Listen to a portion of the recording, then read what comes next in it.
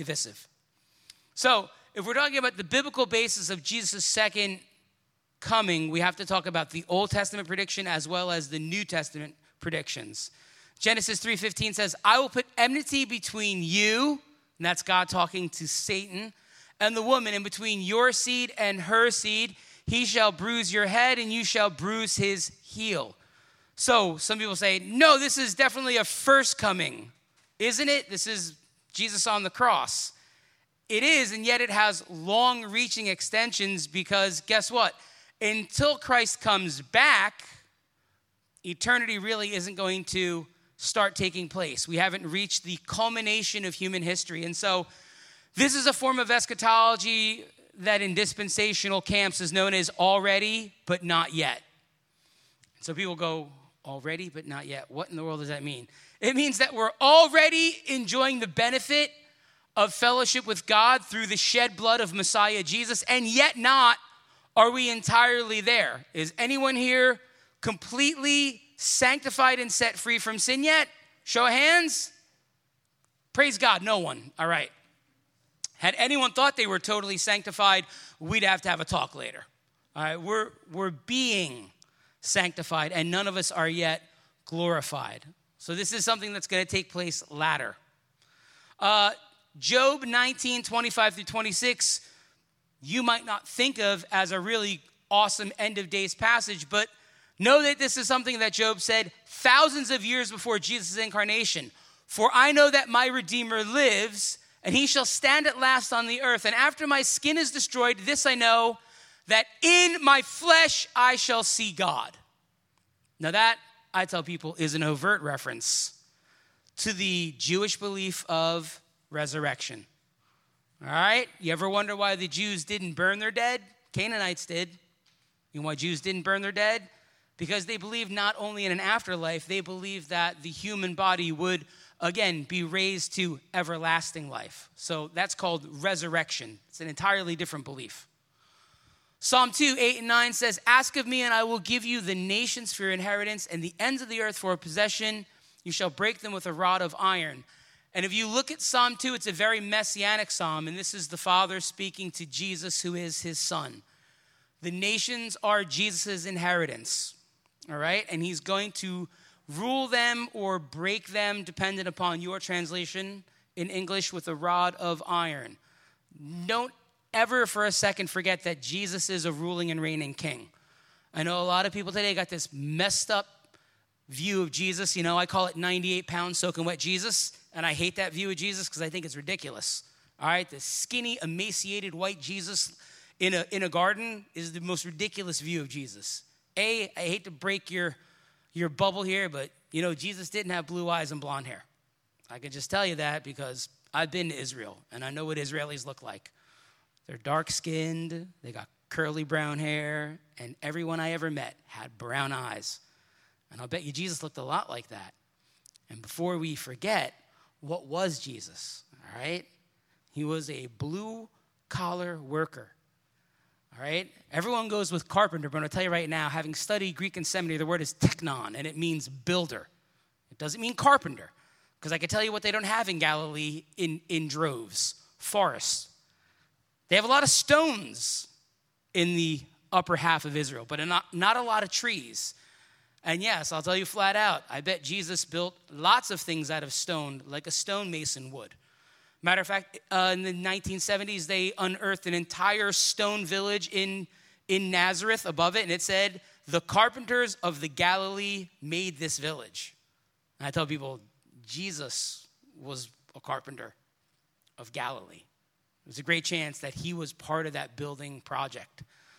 When Peter walks out on the water with Jesus, if you remember that whole thing, you know, because Jesus is walking on the water and, you know, big mouth Peter says, you know, Lord, command me and I'll come out. And I think Jesus probably snickered under his breath and he's like, come. You know, Peter gets out of the boat and church historians tell us Peter was a big guy, and I think he was a big guy. And when he starts looking around at the natural of it all, it says he didn't sink like a stone. It says he began to sink into the waters. And it says, singular, Jesus pulled him back into the boat with one arm. Want to know why? Because buff Jesus is a better view of 98-pound soaking wet Jesus. All right? It's like, you saw it in your grandma's house, like all skinny, wearing a white dress. I tell people, like, man, like that's so culturally inappropriate to not throw a buzzword out there for you. But like just those artist depictions are like the craziest stuff in the world. It's like, who made Nordic Jesus? Like, was that artist from like Norway or Sweden? It's like Swedish Jesus. Like, look, that's not what Jesus looked like. That's just not it. Jesus was a builder. He was a blue-collar worker. He was in great shape. All right? And look, I'm telling you, when he comes back, read your Bible.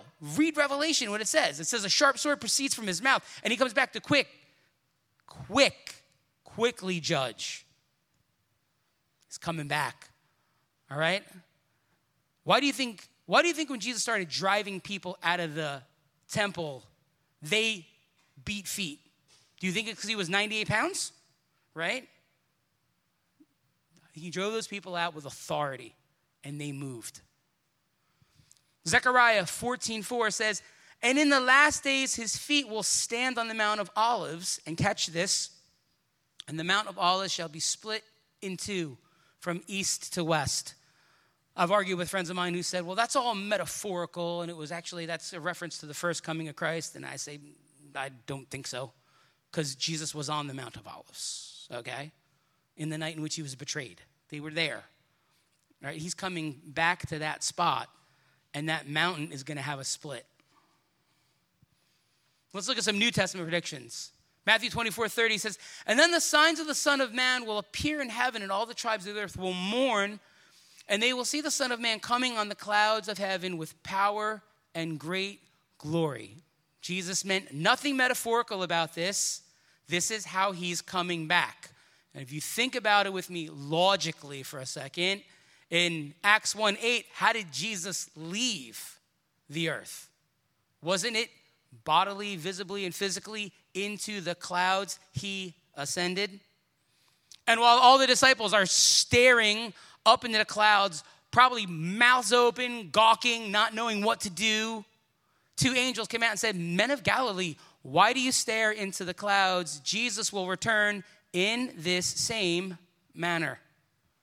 Yeah, Jesus talked about it before that. They, just like the rest of us, needed a fresh reminder. I don't know about you, but sometimes I need a fresh reminder. Matthew 25:31 through 41, highly condensed. When the Son of Man comes in his glory and all the angels with him, he will sit on his throne in heavenly glory. This is talking about when he comes back. This has to be a second coming of Christ reference because he told it in his first advent. That's why it has to be a reference to his return. And again, Acts 1:9 through 11. And while they looked steadfastly towards the heavens as he went up, behold, two men stood by them in white apparel and said to the men of Galilee, why do you stand gazing up into heaven? This same Jesus who was taken from you up into heaven will come in like manner as you saw him go into heaven. He went up into the clouds. Guess what? He's coming back in and with the clouds. Revelation 19:11 through 16 said, I saw heaven standing open, and there before me was a white horse.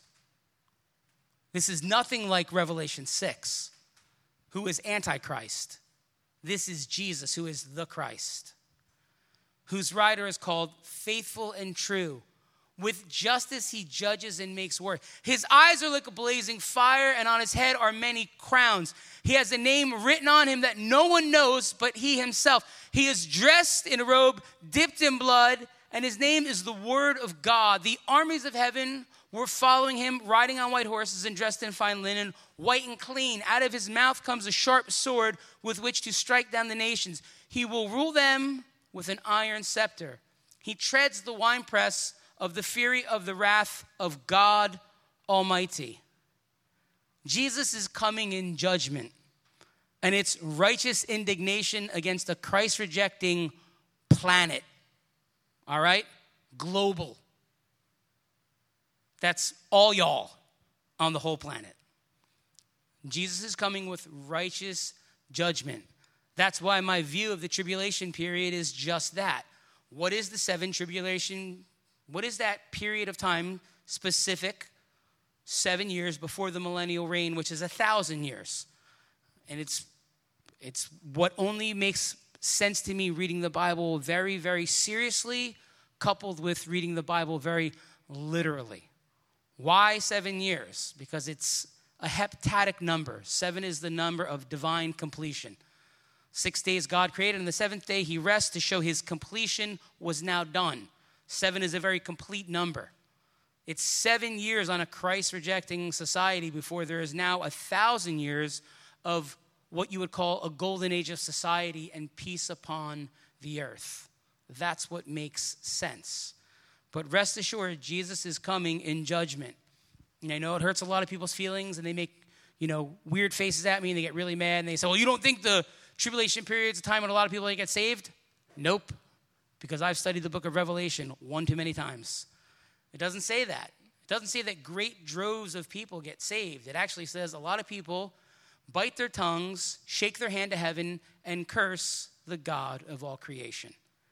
So I think that when the earth is ripe enough for it, and God knows, that's what we all need to know.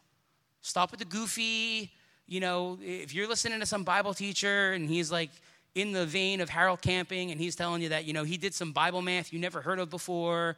And on, May 15th, 2039, he figured out, just get rid of all that nonsense.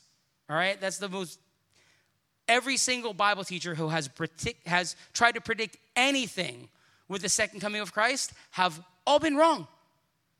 All been wrong. And if you're going to follow the Bible, when someone prophesies and it doesn't come to pass, what's the word for such a person? Anybody? A false prophet. Someone who falsely prophesies. I can tell you what the Old Testament remedy was, but we're a little more gracious in the New Testament dispensation of time. All right? False prophets. You don't think we have false prophets in the church today? We have false prophets in the church today. Don't kid yourself. All right? Solomon said it. There ain't nothing new under the sun. And there isn't. Not even fashion is new. We used to swear when we were in high school the stupid crap we used to wear in the 90s would never come back. And y'all are wearing ripped jeans again. So, hate to tell you, but even fashion comes back again. It's just all cyclical. It's a repeating pattern. There's nothing new. Nothing new under the sun. So the physical nature is another thing that we have to focus on. Jesus is going to return the same way he left, according to Scripture. Every eye will see him. Victory over death really demands it. Otherwise, there is no true victory. His first coming assures it. Literal interpretation demands it. And even the early Christian creeds of the 2nd and 4th century proclaimed it. So let's take a quick look at each one of these. All right? He's gonna return the way he left, right? We already looked at this passage, Acts 1, 9 through 11. When the men of Galilee are staring up to heaven, 2 men in white apparel, we would call them angels, came out and told them, you need to just stop staring into the heavens because Jesus, he's already told you. He's leaving in the clouds and he's returning in the clouds. Another thing is that every eye will see him. Behold, he is coming with the clouds, and every eye will see him. And they whom they pierced him. And all the tribes of the earth will mourn because of him. We know that every eye is going to see him. This is going to be an epic global event. Now, if you would have said every eye is going to see him, years ago people would have said, that's stupid. It's impossible. How can every eye see him? I mean, what about people on the other side of the world? How can every eye see him? I can tell you that there's 2 ways around it. When Jesus returns, every eye will see him because every eye left on planet Earth will be gathered in that place. It's a little tiny place wedged in the Middle East about the size of New Jersey called Israel. That's why every eye will see him. If you need a more naturalistic explanation, I'll help you too. They got this funny thing in all of our houses. Wait, it's an acronym. It's just 2 letters. What is it? TV. Yeah. Can't you watch anything that's going on globally, any event, anywhere? If something kicked off right now in China, everyone will be able to see it. I don't care what time of day it is. That's how satellite and networking works. That's how it is. So even as we approach the biblical prophecy of things, a lot of what Daniel said was true. Daniel, scroll up, seal up this scroll in latter times. Daniel chapter 12, scope it for yourself. Knowledge will increase. I hate to tell you, brothers and sisters, knowledge has increased a lot since Daniel's day, hasn't it? All right? Just so everyone knows, and this is going to sound like, wow, Pastor Jay, you share the weirdest stories. You're welcome. Had you committed a serious violent crime in 1990, it doesn't matter how much DNA you would have left behind because it was a brand new science at that point. You probably would have got away with it. And it wasn't until 1998 where they really started to even get a good grasp on it. Now, I know everyone thinks we're so unbelievably advanced in this society, but I gotta tell you, 1990, just for a lot of you who were born during that time, because I know a lot of you were, 1990 wasn't a long time ago. Technology is a funny thing. It seems like it's an exponential multiplier.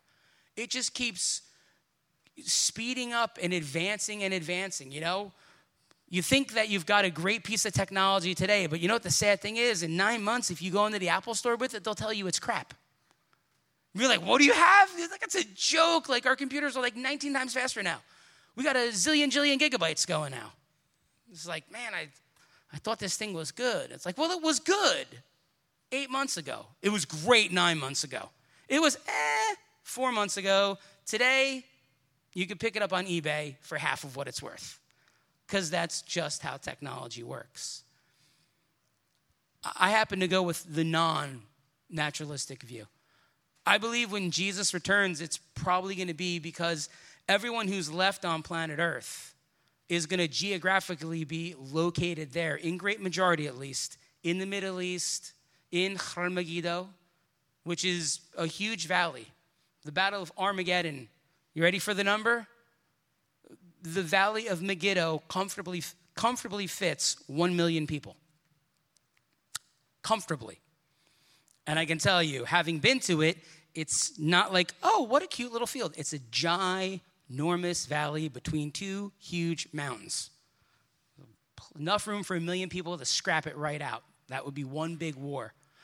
And if you go through the book of Revelation and start reading it, you start realizing this. No matter what your belief is upon it, in the first 3.5 years of the tribulation period, 1/4 of the population of planet Earth dies in catastrophic earthquakes. Ready? That'd be over 2 billion people. 1/4. And then more and more and more and more people die from plagues and catastrophes brought upon planet Earth. So this is not a hard verse to get around anymore. Well, how is every eye going to see him? Because everyone left on planet Earth is going to be in the Middle East. That's what it means. Victory over death absolutely demands it. Paul tells us this in 1 Corinthians 15, 24-26. Then comes the end when he delivers the kingdom up to God the Father. For he must reign till he has put all enemies under his feet. The last enemy that will be defeated is death. So ask yourself this right now. Do people still die on planet Earth? Then it is not the end. That's what you need to remind yourself. And that is not the end. Because guess what? That's the last enemy to fully be put down. Furthermore, his first coming assures it. Since all predictions about Jesus' first coming were fulfilled literally, you've got to really ask yourself this and turn your thinking caps on. What about his second comings? Do you mean to tell me in some weird church tradition we'll believe all the first coming predictions about Messiah, and then, I know, we'll spiritualize and allegorize and symbolize all the second ones? That would be pretty illogical. Why would you do that?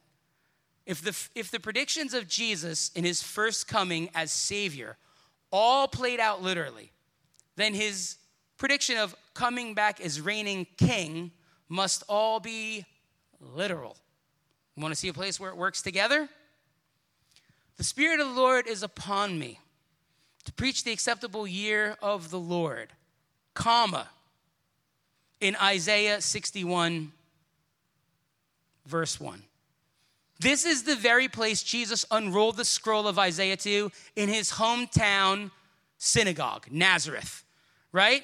He reads one little blurb that's extremely messianic, and then he stops at a full-blown comma in the Hebrew text, rolls it up, hands it back to the attendant, and says, today this is fulfilled in your hearing. What didn't he read?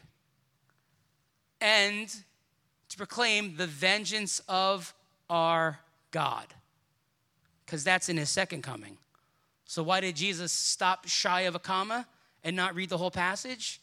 Because in his first messianic advent, it was to come and atone for sinners. That's why he's here to bind up the brokenhearted, heal the lame, to preach the acceptable year of the Lord. What's he coming in his return? In his return, he is coming to be the ruling and reigning king. It's right there. It is at this very reading that the men of Nazareth attempted to throw Jesus off a cliff. Go ahead, crack open Luke 4:18 and read it. They tried to throw Jesus off a cliff. And I was in the village of Nazareth, and there's a cliff there. And you know what that tells me? This is all true. I started looking at it, I'm like, man, that sucks. Like, that doesn't look like a good thing to be thrown off.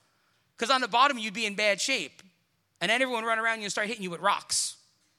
And your whole day would be rocked. Trust me, a super negative, not so good way. The worst dad joke ever on the fly. Furthermore, literal interpretation that I just spoke about really demands it. Because if the literal sense makes good sense, seek no other sense lest it results in pure nonsense. And that's the best way to read your Bible on the planet. Read it. Read it plainly. And when the plain sense makes good sense, stop seeking another sense. When you read it and the plain sense doesn't make the best sense, then think of another sense. When Jesus says, I am the vine and you are the branches, is Jesus a tree? No. When Jesus said, I am the bread of heaven, does that mean we should all snack on him? You know? Did it say wonder on his back? Right? No. Jesus isn't bread. What he's trying to tell you is, analogically, by way of analogy, is that he is like bread, as in you can find your true sustenance in him. All right? He is like a tree trunk, and all the branches that are in him, as long as they're in him, receive their sustenance and everything that they need from him, because he's the source. But again, even when you take a look, that's not an allegorical look. I tell people that that's a symbolic and that's a more of a poetic understanding. Even when you do that, the truth of the matter is there's only one real good literal thing that comes from that. That doesn't mean that flowers are going to grow on your head and they're going to be Jesus flowers or anything else that's whacked out. It just means that you have to be in Christ if you're going to grow. If you break off a tree branch, or if lightning hits a tree branch and it hits the ground, that is the end of it. All right? If I walked into a vineyard and sawed off an apple tree, and then like a moron drug this huge branch that was once living and is now very dead and threw it up on the ping pong table and said, guys, I'm stoked because October 1st is what we all know as apple picking season. And in just 2 months, there's going to be apples all over that. I'm so excited. You'd all say, Dr. J, stop drinking Drano. Because although it'll clean you out, it'll leave you hollow at the same time. If you cut a tree limb off a tree and throw it up on a table, it's never going to grow anything. It's dead. Because it's no longer in the tree. That's just the truth of the matter. My whole thing is that the literal interpretation is like, sincerely, over 90% of the Bible is literal interpretation. All right? The whole Bible's not written in prose and parallel, and different kinds of teaching parables and everything else. It's not. Actually, it's not mostly poetic. The majority of the Bible is actually narrative, which is stories that are true. Well, stories that are true are meant to be believed truly. So literal interpretation really demands it. You see, it's the normal approach of all people in all languages. You go to the doctor, he writes your prescription. How do you follow it? Yeah, you follow it literally, unless you're really special. All non-literal interpretation depends on literal meaning. People who are always going with non-literal meanings actually believe that the meaning they have itself is literal. So I tell people, then you literally do believe in literal, don't you? It's a trap. You have to. It's like the person who goes, there is no absolute truth. And you're an idiot. Because what you just said couldn't be true. Because you just told me there's no such thing as absolute truth. Well, then your statement couldn't possibly be true. Could it be relatively true? Oh, you really want to go down that path with me? There's all kinds of absolutes on this planet. You can jump up and down and hope that ice will freeze at any other temperature than 32 degrees Fahrenheit at sea level, but let me tell you where it freezes. Right there. You can take the same ice cube and throw it in a pot at sea level and say, please don't boil at 212. Please don't turn into steam. Please don't go through the change, but it's going to. There are all kinds of absolutes on the planet, and truth by nature is absolute. Matter of fact, I tell people there's no such thing as relative truth. There's opinions, and people confuse opinions and truth on a regular basis, and they're different. You see, literal interpretation is consistent to use the literal method on some, but not all, the Bible. Just use it everywhere, because even when you're reading a parable that may have some kind of symbolic meaning behind it, you're still reading it literally and trying to interpret it as literal as possible. Every time Jesus made an analogy to nature, he wasn't talking about some cooked out abstract. He was talking about the real nature and reality in which people lived. So you have to go literal. It is also inconsistent to use it on some prophecy, but not all prophecy. Why would you take some prophecy literal, but not all of it? It's also a check on the wild imagination of depraved minds. Because if you haven't understood this, Dr. Ed White said it best. There's no damnable heresy that hasn't been quoted by some mind somewhere using facts, figures, and Holy Scripture. And Dr. White's correct. People will do all kinds of things. Do you know that Hitler was a practicing Catholic who used Bible verses to systematically slaughter over 10 million Jews in the Holocaust? No, because they keep that out of history books, but it's still the truth. Was there a shred of truth to what he said? No, there wasn't a shred. Matter of fact, I'm appalled at how many things he did say that are also kept out of the history books. He had some pretty disparaging words to say about the Olympics for another message. Even those who deny the literal method want their denial to be understood literally, showing again that on this planet, we as human beings make argument for literal on a regular basis. Even people who will deny it want themselves to be understood literally. Is it a symbolic? No, you want me to literally understand you. Oh, okay. And furthermore, failure to use it on other parts of the Bible undermines the fundamentals of the faith. There are a couple basic tenets to Christianity that we don't want to lose. And to reiterate, if you're going to take all of Jesus' first coming prophecies at face value, then all of the second should be literal as well. So the early creeds actually proclaim it. And I know a lot of people feel strange about the creeds, but I'm going to tell you again, there's nothing wrong with the early Christian creeds.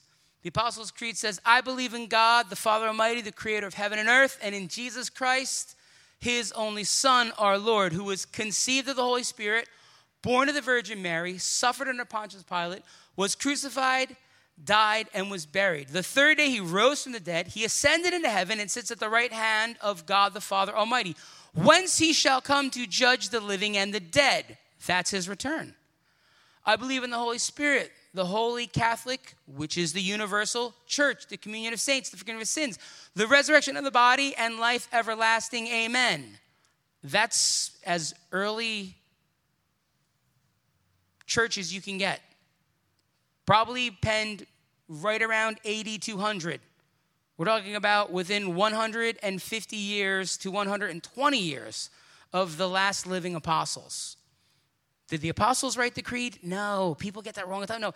It's the Apostles' Creed, as in this is what we wrote down based on what we heard the apostles teach us. That's why it's called the Apostles' Creed. The apostles didn't pen it. This came out of the apostolic tradition. The apostles taught these things. And what is that? Teaching about Jesus coming back and talking about the resurrection and life everlasting. Also, the Nicene Creed also believes in this. We believe in one God, the Father, the Almighty, maker of heaven and earth and all that is, seen and unseen. We believe in one Lord, Jesus Christ, the only Son of God, eternally begotten of the Father, God from God, light from light, true God from true God, begotten, not made, of one being with the Father. He suffered death and was buried. On the third day, he rose in accordance with the scriptures. He ascended into heaven and is seated at the right hand of the Father. He will come again in glory to judge the living and the dead, and his kingdom will have no end. We believe in the Holy Spirit, with the Father and the Son is worshiped and glorified, who has spoken through the prophets. We believe in one holy Catholic and apostolic church. We acknowledge one baptism for the forgiveness of sins. We look for the resurrection of the dead and the life of the world to come. Amen. I ask every Christian who has a problem with the creeds, why don't you tell me which one of those things is unbiblical? They're all biblical. You won't find any of them that's not biblical. They're all biblical to the core. Every one.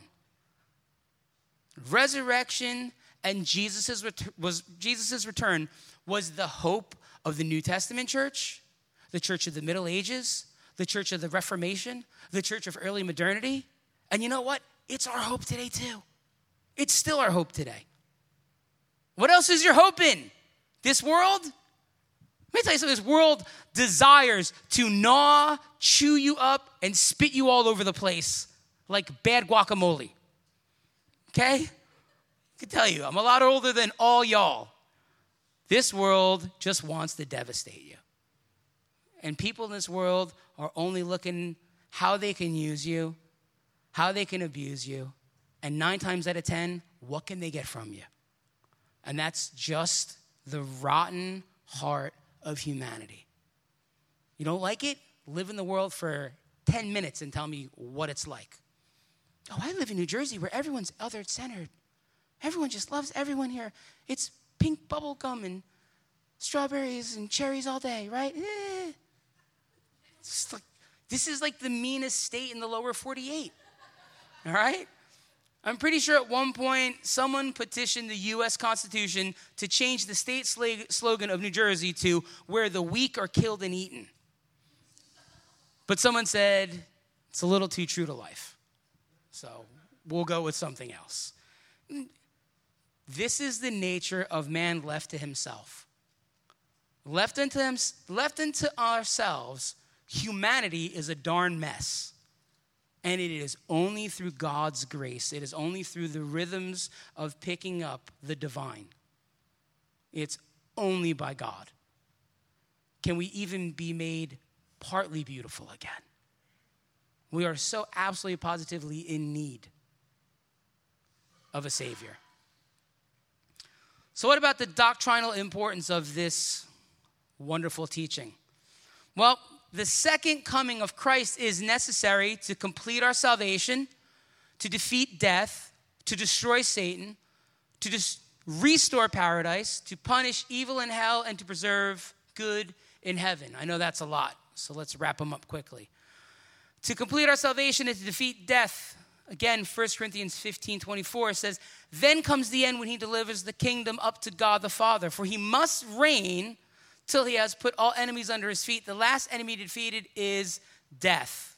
So to complete our salvation and to defeat death in one accord, Paul tells us this is how it has to happen. And Christ coming back, that's what's going to set these things in motion. What about to destroy Satan? Hebrews 2:14 says, he himself, referring to Jesus Christ, shared in the same, that through death he might destroy him who had the power of death, that is, the devil. You see, that's one thing that we really kind of forget by skipping over Old Testament books like Genesis. We forget that in the garden, God had actually given Adam dominion. And what's the problem? He lost his dominion when he sinned. That is, again, why the New Testament calls Satan the god of this age, because he is. And Satan, who is the god of this age, does what? 2 Corinthians says he masquerades as an angel of light, which means he is deceptive, he's the father of lies, and he has a bunch of people thinking, I'm good, you're good, let's throw our hands in the air, YOLO. Wrong. It's like the worst thing ever thought up by people. You only live once. What if you're wrong about that, huh? What if your YOLO theory is like not so, super cool at the end of it all? What if you actually live forever? What if humanity is created in the image of Almighty God and in that bears a twinkling of the divine and is created for eternity? Then YOLO, not so true. Not at all. And not a good thing for Christians to go shouting, as they zip down the highway with the roof down. It's not a good thing, No, I don't think that's true. Satan, who has a large percentage of the control of this world, is going down. Why do you think he's so bent out of shape? Because he knows his end. And he's finished. Which means reading through the book of Revelation is a good and healthy thing for Christians today, because you know what it shows us over and over again? Get to the end of the book. Jesus Christ, who is the Lamb, wins. All right? Our God wins. Our Savior is on top. 2, restore paradise. And I saw a new heaven and a new earth. The first earth had passed away. Then I, John, saw the new Jerusalem coming down out of heaven. Revelation 21, 1 and 2. Guess what? The earth we're living in now, in this reality that we call our universe, our solar system, the Milky Way, all this, these things are all done. They're all going to wrap up, and they're all going to be done, and Jesus Christ is going to create a new heaven and a new earth. And that is the eternity that we are to enjoy with him. Jesus is also coming back to punish evil. Like it or not, this is what the Bible teaches. Revelation 20, verses 11 through 15 said, and then I saw a great white throne and him who was seated on it. Earth and sky fled from his presence. There was no place for them. And I saw the dead, great and small, standing before the throne, and books were opened. The dead were judged according to what they had done, as recorded in the books. And death and Hades gave up the dead that were in them, and each person was judged according to what he had done. Then death and Hades were thrown into the lake of fire. The lake of fire is the second death. If anyone's name was not found written in the book of life, he was thrown into the lake of fire. And let's tackle the issue that everyone has with this, right? That's not fair. Where did you get the concept of fair from? And secondly, I'll paint you in the corner. What do you mean by that? That's not fair. Yeah? It's not? God in heaven gives you 70, 80, 90 years to figure it all out? That's not fair. I think God is overly fair. Super duper fair. Way more fair than any of us down here. Okay? He's super fair. And I take C.S. Lewis's long look on this. That if it's 10,000 presentations of the gospel of Jesus Christ that is needed for one human heart to come to an understanding of that saving knowledge, then I believe with everything I am that God in heaven will give that person 10,000 presentations of the gospel of Christ. But you know what the truth of the matter is? Some people just won't believe no matter what. And I tell people, it's extremely fair. It's extremely fair. Let me lay it out for you. Get all deep and philosophical. Woo. All right? Oh, it's not fair. All right, so check it. You've lived your life 100% selfishly, all for you. You're your own little God. You sit on the throne of your heart for 80, 90, 100 years, whatever God graced you with. I don't know. He's super nice, way better than me. Right? And then all of a sudden, God makes you go to heaven. where everyone is rejoicing and singing praises because they have loved God for the majority of their human life. You have hated God your whole life. Do you think you would be happy in heaven? You wouldn't be happy in heaven. That would be hell for you. If you don't want to worship God, it's all good. The Bible is replete with commands like he gives people the desires of their heart. Your desire is to be all about you, 100% self-focused, about you, no one else, and just you. Sounds like your eternity is fixed, my friend. That's what it sounds like. Don't tell me you would be happy in heaven if you've hated God and the concept of his fair economy and Jesus' shed blood your whole life. That would do nothing for you. And here's the best part. Let me tell you how awesome God is. He'll never make you go. You don't have to. You can spend your eternity very much where you want to. I would try to talk you out of that rather poor decision. Know what you believe and know why you believe it are two of the best things I can ever speak into young people's lives. Know what you believe and know why you believe it. I can tell you after 25 years of hard study, there's no other book on the planet.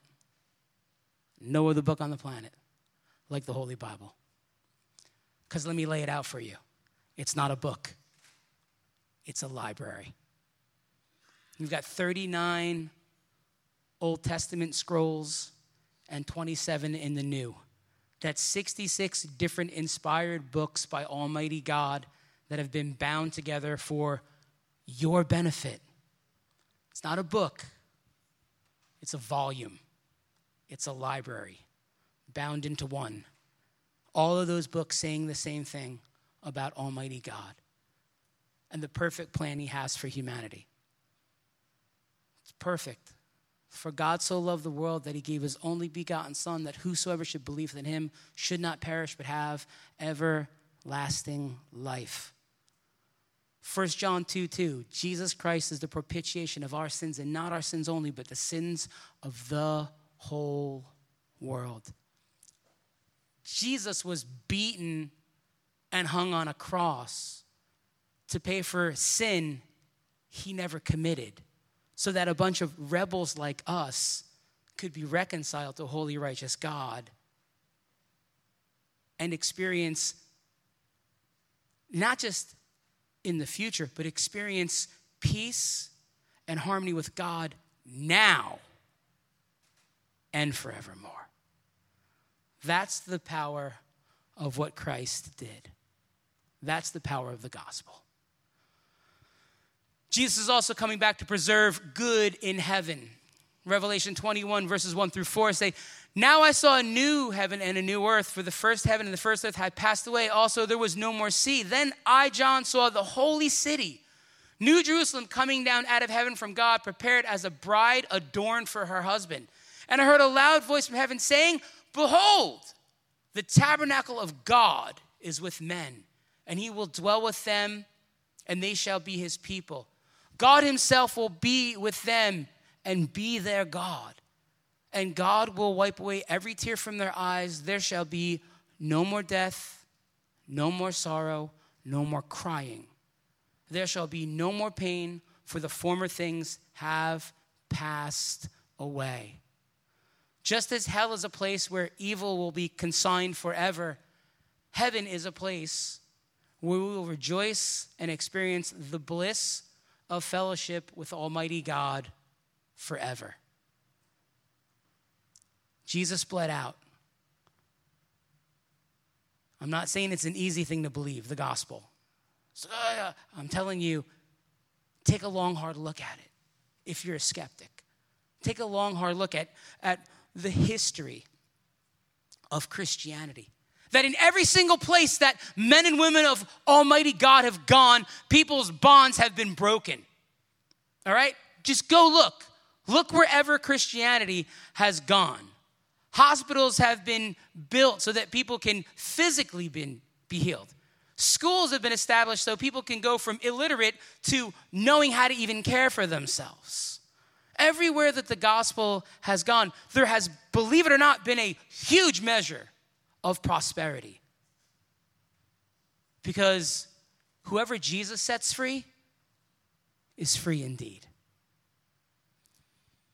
And so do we have perfect agreement on this doctrine? Are there some doctrinal disputes? There are, and we'll kind of close out with this.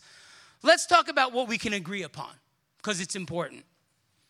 I think every Christian on the planet agrees in the bodily return of Jesus Christ to earth. I think all Christians agree that the physical resurrection of the dead at the end of days. Everyone says heaven is a reality, absolutely.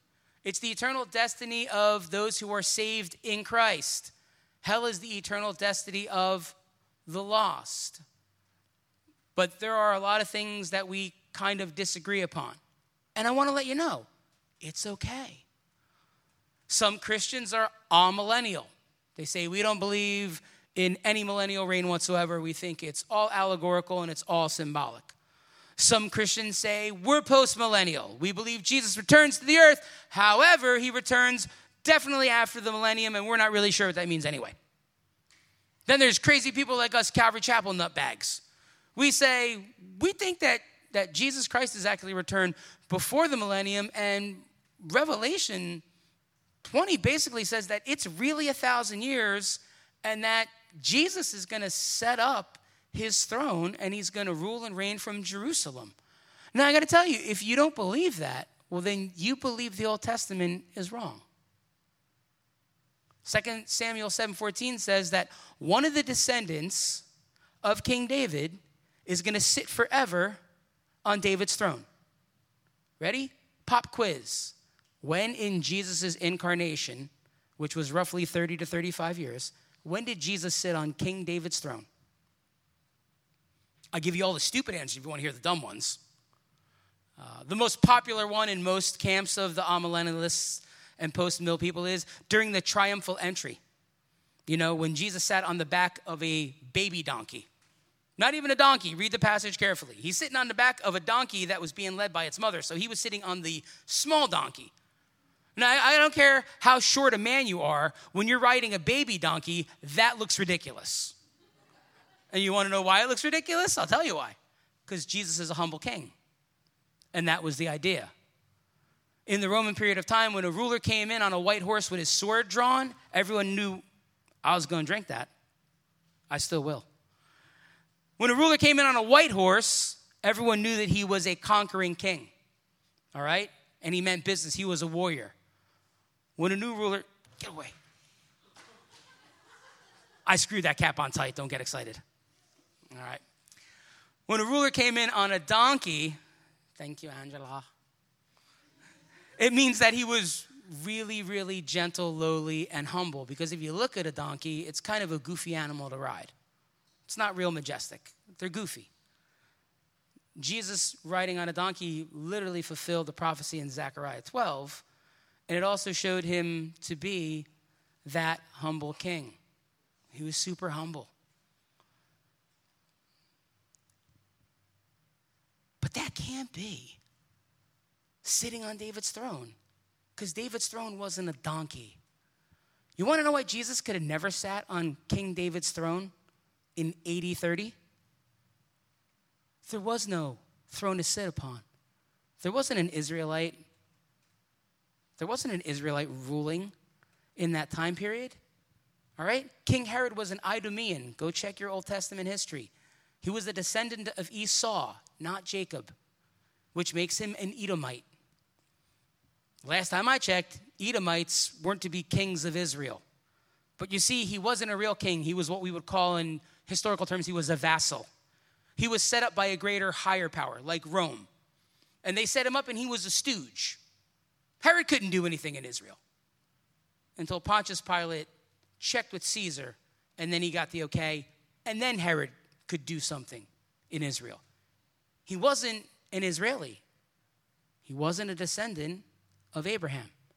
He really wasn't, not in that sense of being a Jew. So here's the truth of the matter. Jesus could have never sat on King David's throne. So when will Jesus fulfill the Davidic covenant of 2 Samuel 7? It's real plain and simple. When he comes back to establish his rule and reign during the 1,000-year millennium reign. That's when he's coming back. That's when he's coming back. To sit on David's throne. And I tell people, prophecy is really important. Don't ignore it and don't check your brain at the door. Whether you're pre-tribulational and you think the rapture is going to happen before the 7-year tribulation period, whether you believe in a mid-tribulation rapture, like it's going to happen in the middle, whether you're post-tribulational and you think the rapture is at the end of the tribulation, or whether you're a preterist and you say there is no future tribulation, it all happened at AD 64 to 70. None of those things determine your salvation, okay? None of them. In the body of Christ, they're what we call tertiary issues. That's of third importance. None of them are salvific. You know what the real important one is? Jesus is the way, the truth, and the life, and no one comes to the Father but by him. Those are really the important ones. So, how then should we live? Titus 2:11-13 says, "For the grace of God that brings salvation has appeared, teaching us to live soberly, righteously, and godly in this present age, looking for that blessed hope and glorious appearing of our great God and Savior, Jesus Christ." That's how we should live. Soberly, righteously, and godly. 1 John 3:2-3 says, "We know that when he is revealed, we shall be like him, for we shall see him as he is. And everyone who has this hope in him purifies himself just as he is pure." Jesus' body was fully glorified, meaning that it would never see death or decay ever again. So when he comes back, what's he going to do? He's going to transform our lowly bodies to be just like his.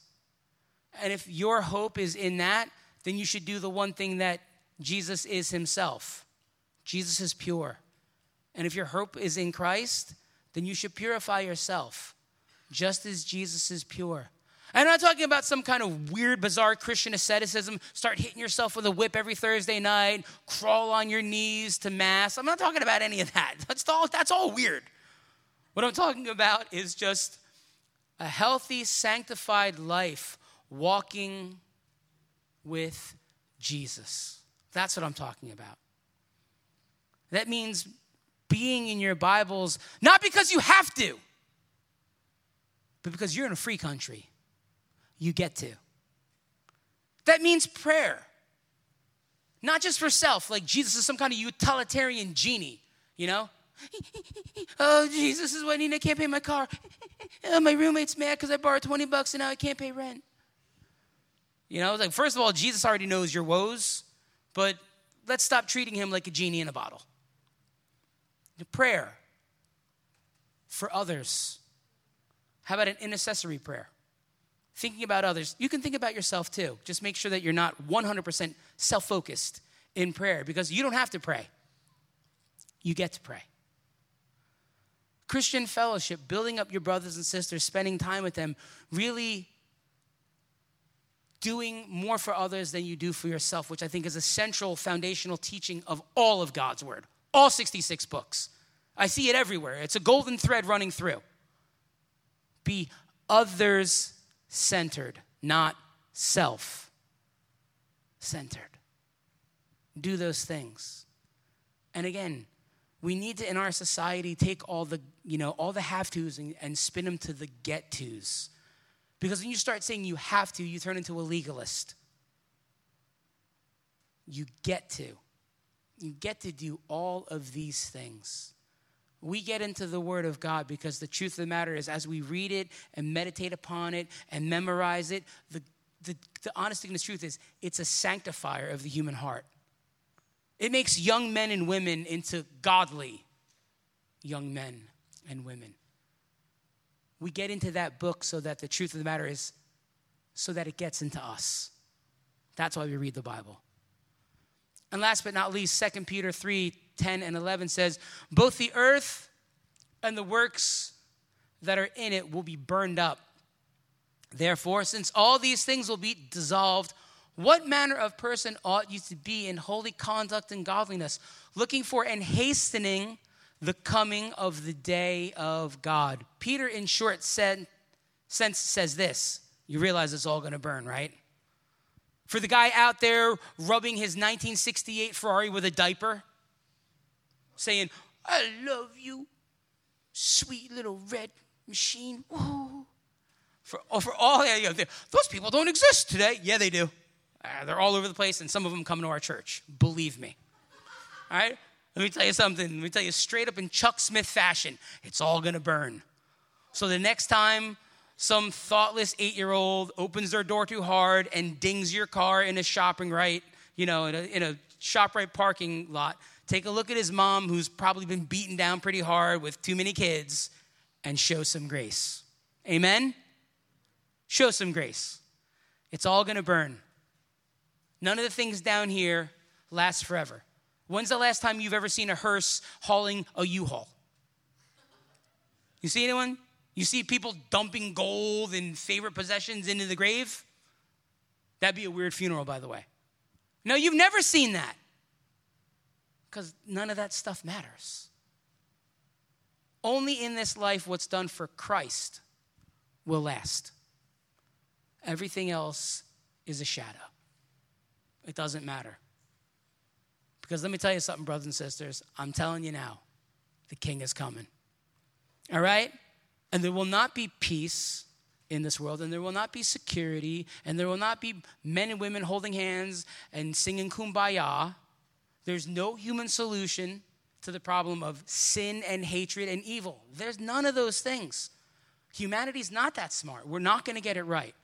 And I'll tell you, what's going to make the world right is when Jesus Christ returns and takes his rightful place sitting on the throne of David.